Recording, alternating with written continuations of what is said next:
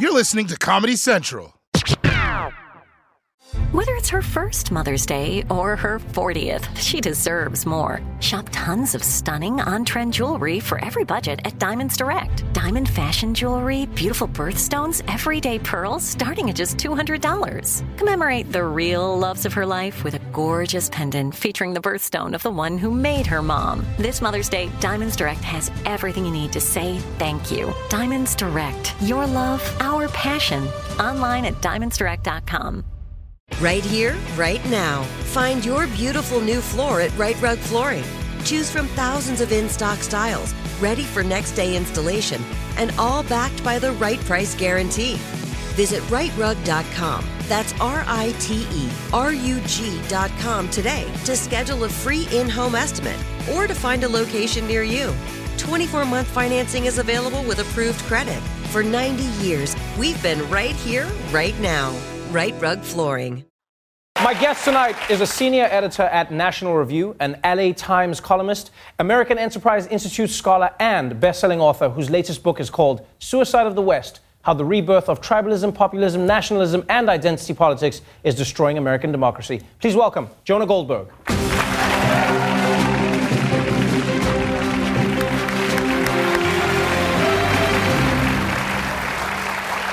I thought about pawing you up, sort of a Macron versus Trump kind of thing, and getting all handsy, but I decided better not. We should have done that. We should have done like a little handshake into a kiss, into like a little moment, into a thing. Yeah, I could have like whispered, "I like your musk," which is the way I think he was saying to him at one point. It felt like it. It felt like it. Trump's really into him, which is something that is good for America, yes? Yeah, maybe. You know, if it's good for America for us to get along with, you know, our 200-year-old allies, that's good, right? Uh-huh. But if he's only doing it because somebody's sucking up to him, less good, right? I mean, it should be they getting along because we have mutual interests, we have mutual values, right. And they reflect that. It shouldn't be because the leader of France says, not only are you a handsome man, you're a powerful man, right? I mean, it shouldn't just be sucking up. It should be something more. I feel like it should just be that. Yeah. Welcome to the show. Great to be here. Thank you for coming through. And you have written quite a book here, Suicide of the West. If ever there's a title that would catch you, it's that. Why the title of the book? Well, in part because I didn't say the death of the West or the decline of the West.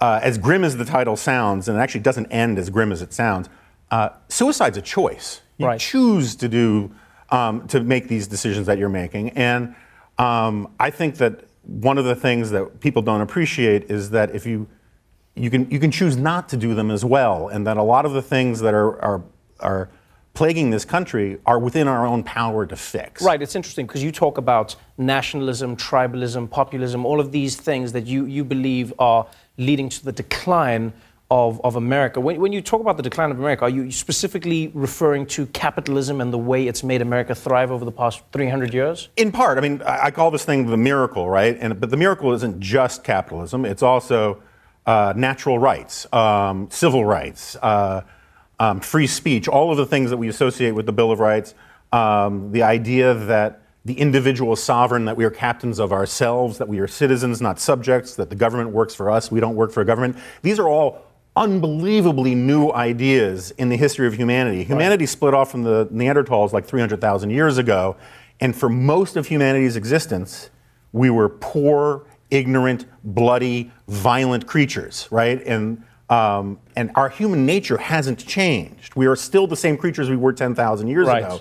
What has changed are our values, our norms, our institutions, and if you don't have gratitude for them, and if you don't try to protect them, they'll go away. It's interesting that you say that, though. You go, if we don't have gratitude for them, if we don't try to protect them, because that seems like an argument many people in America will use for one group or another. Mm-hmm. What's interesting in this book is you refer to both sides of the political spectrum doing similar damage, or an idea that may cause damage to that idea in the same way. So, for instance, you write for National Review as a conservative writer, but at the same time, you are not a fan of Trump. I think that's fair.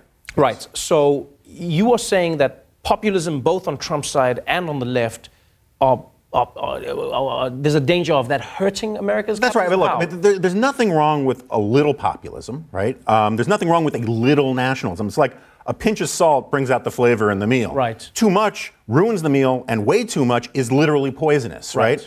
And so all poisons are determined by the dosage. My favorite New Yorker cartoon, which my wife got blown up for me a few years ago and framed, has two dogs drinking martinis at a bar. And one dog says to the other, you know, it's not good enough that dogs succeed. Cats must also fail, right?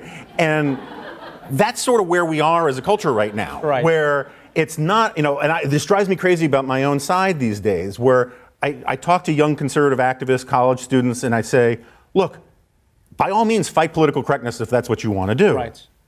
But just because being rude is politically incorrect doesn't mean being rude is good.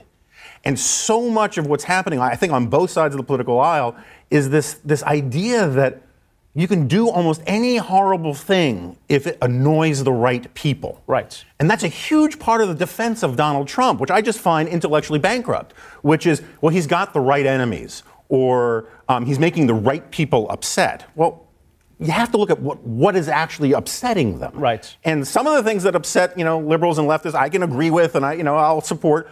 But some of the other things are just sort of crassness, rudeness for its own sake. And I don't see why I should defend that just because he's on my team, as it were. It's interesting that you bring up teams, because it does feel like America is drifting into a space where politics is solely about teams. You pick your team, whatever your team does, you defend.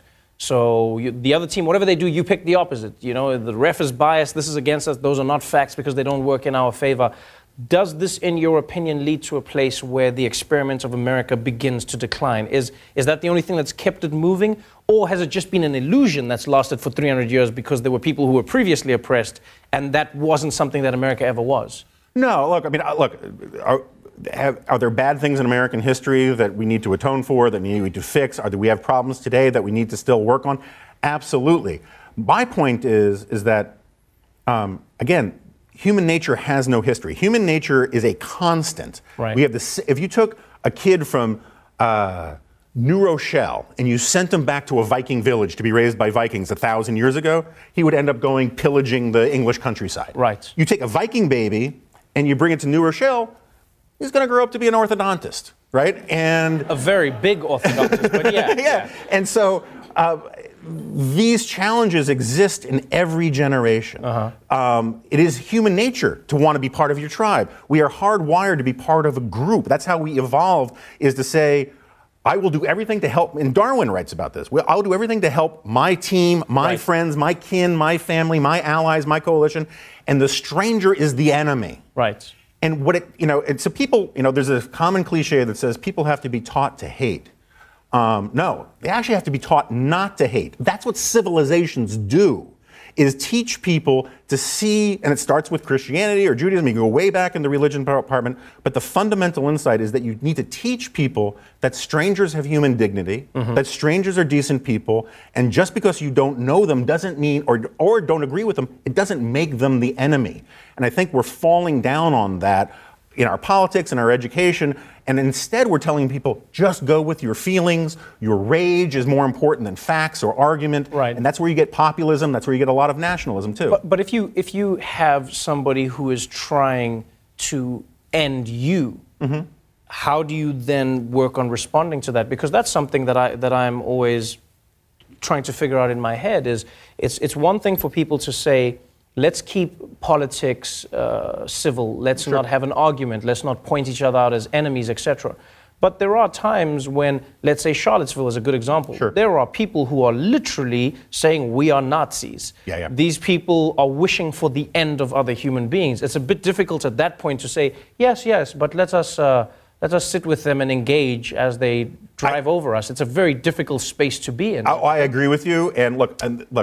My last name's Goldberg. I'm not really a turn the other cheek guy. I'm more of a smiting and wrath guy. So I get what you're talking about. But my point is, and I agree with you entirely about the neo-Nazis, one of the things that infuriates me about what Steve Bannon and some of the people around Trump did was claim that somehow a bunch of friggin' Nazis were part of our coalition.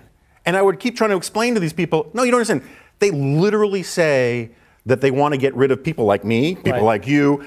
Why should I form a common, group with them just to get this guy elected or just for political purposes, whatever? Some things are existential questions. And I'm not saying that we should have gone into Charlottesville and shot a bunch of Nazis, right?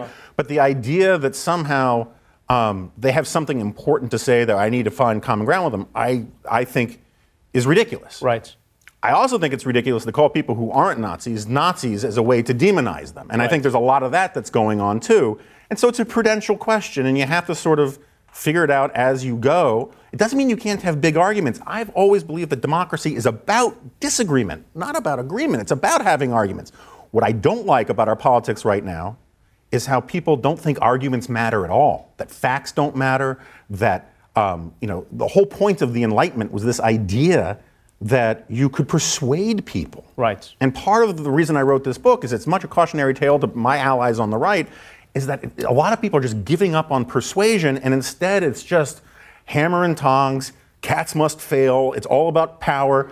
The arguments in defense of Donald Trump in 2016 were all about winning and strength. Winning and strength they're absolutely amoral concepts. Winning for what? Strength for what? Unity for what? Right. It has to be the ideas that underlie it, and we're in a moment where a lot of people just don't care about ideas anymore. One of the big ideas that you share in the book is that America needs to focus on less identity politics on both sides and more on merits, because merit is how capitalism thrives. Merit is what moves a society forward.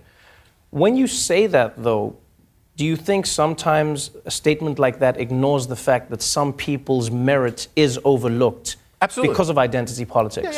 Yeah. Look, it's funny. Like most of the liberals I talk to, they like the words they agree with me on the populism and nationalism, and they don't like the tribalism. They don't like the identity politics part, right? I am not saying that you can't. First of all, I'm not saying that there isn't discrimination out there. Obviously, there is. What I'm saying is that one of the great and glorious things, and Barack Obama was very eloquent about this country, is not that America the founding fathers were hypocrites when they started this country. They were, slavery was a big, hey, what about that? Right. That's a great description. What about that? Yeah, but you know what I'm getting at, right? And so what happens is then Abraham Lincoln comes along with the Gettysburg Address, and he redefines what this country is about equality. And then Martin Luther King says, hey, wait a second. 100 years later, he says, wait a second. The founding fathers wrote a promissory note to the American people that all men, including black men, are created equal. It's the unfolding of that story that is what matters. And so one of the core values, all civilization is the story we tell ourselves about ourselves. And one of the reasons why Martin Luther King was so persuasive is he was appealing to the best ideals of white America and saying you should take people as you find them. One of the great things about the American founding, which doesn't get taught anymore, is that we got rid of titles of nobility. We got rid of the notion that simply by an accident of birth, one person is better than another person. And so a little identity politics, just like a little nationalism in terms of ethnic pride and solidarity, all of that is fine. When you start reducing whole categories of people to an abstraction and say, all I need to know about you is the color of your skin, that's when you get into a problem. And this idea that all white people are racist is first of all not true. Intermarriage rates between white and blacks are going through the roof. They can't all be racists, right? But I think the argument is less all white people are racist and the system has been created by white people to oppress people of color.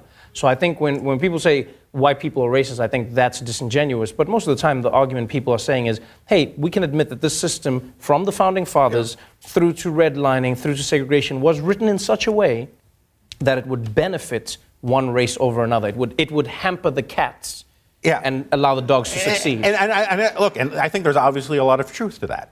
At the same time, the definition of who counts as white changed over time. You listen to Benjamin Franklin. It changed for everyone except black people. That's true. That's true too. And that's part of my point, is that it is an outrage that this country took so long to include everybody in this idea of universal equality.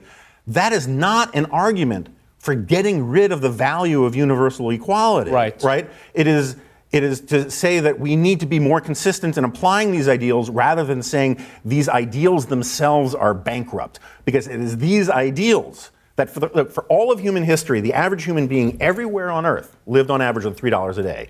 Africa, Asia, Europe, everywhere. Right. And then once and only once in all of human history, it starts to go like this. And it's because these ideas start getting put into action. I think we should be, we live in this moment of the greatest alleviation of material poverty in all of human history. Hundreds of millions of people in Asia and Africa are coming out of poverty. And it's not because of UN programs, they help. It's because of these ideas starting to germinate, lifting people up. Maybe have just a little gratitude for them, and maybe have a little room to say, maybe the entire story of this 300-year miracle isn't a story of purely of oppression and tyranny. Were we bad? Did bad things happen in the past? Yes. Have things been getting better? Yes. Right. You can say both things. You can say both things, nuance. The way I like to think of it is this. I go, capitalism in many ways should be like software on a phone. It constantly needs to be updated.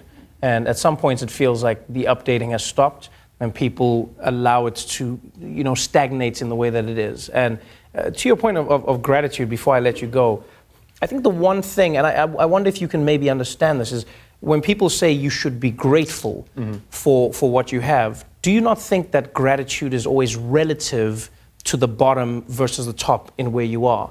Because to say to somebody, and you hear this all the time, and I'm not saying you're saying it, Sure. Politicians will say, oh, black people, you complain about America, go live in Afghanistan, see what that's like. I say, but you're not living in Afghanistan. If I'm in a Michelin star restaurant and the food is not great, you can't tell me to go to Arby's because I complain. Right. I'm saying to you, the food is not what it was promised in this restaurant. So is it not difficult to say to people, have gratitude, when they are not living in the promise of what the country is meant to be? Yeah, no, I think that's fair. I think at the same time, first of all, I don't say that to people, right? Honestly, I'm not saying you do.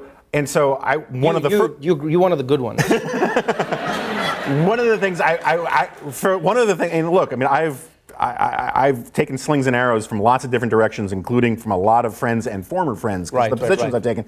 One of the things I would say to people who make that argument is, stop making that argument. Right. That's not how you should frame this kind of thing. What I would say is that, the pursuit of happiness is it's not a guarantee. Right. You have the right to pursue it. And one of the great things about freedom, the miracle, liberal democratic capitalism, whatever you want to call it, is it gives more people the opportunity to pursue it. Could that get better? Yeah. But you can't look at any of the systems we had prior to 300 years ago, and I'm not sure you can look at to most of the sort of nationalist or socialist systems and say they're better at it. Right. And so when people say we fall short of ideals, I say, well, of course, that's why they call them ideals. You're not supposed to be able to live up. They're supposed to be a North Star, they're the thing that your true north that you march towards, and you can always get better at them. My point is that we shouldn't throw them away, because this is the only game in town in terms of what has actually taken humanity out of the muck of its natural environment. Capitalism is unnatural. Democracy is unnatural. Right. If they were natural, you would think they would show up a little earlier in the evolutionary record than about 299,000 years into our existence here. And so maybe these are things that we should be a little more protective of. If the golden goose came into your house out of nowhere and started, golden eggs don't sound modern anymore, started squeezing out winning lottery tickets.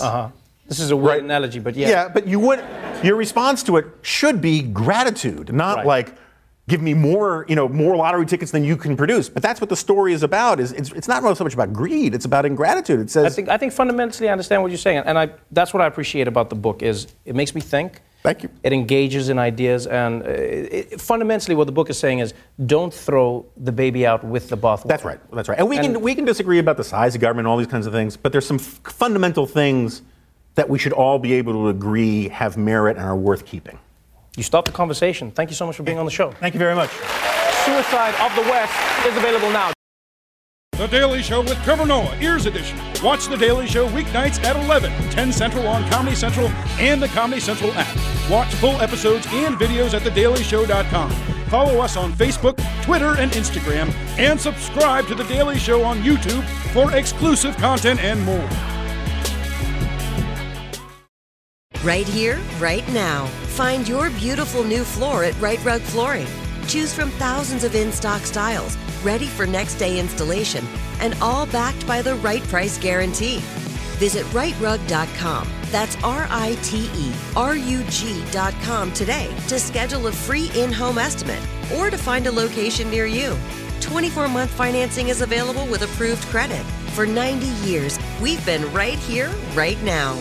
Right Rug Flooring. Top Thrill 2 is like no other course. 2 420-foot vertical speedways, 3 launches. All right, let's talk strategy. Copy that, driver. Go for maximum acceleration off the start. Roger that. You've got a short straightaway to push from 0 to 74 on the first vertical speedway. And what about the rollback? Rollback will set you up for an explosive reverse climb 420 feet in the sky so you reach 0 G's in total weightlessness. 420 feet of straight-up speed. Let's get it. Top Thrill 2, the world's tallest and fastest triple-launch stratocoaster. Get your tickets at cedarpoint.com.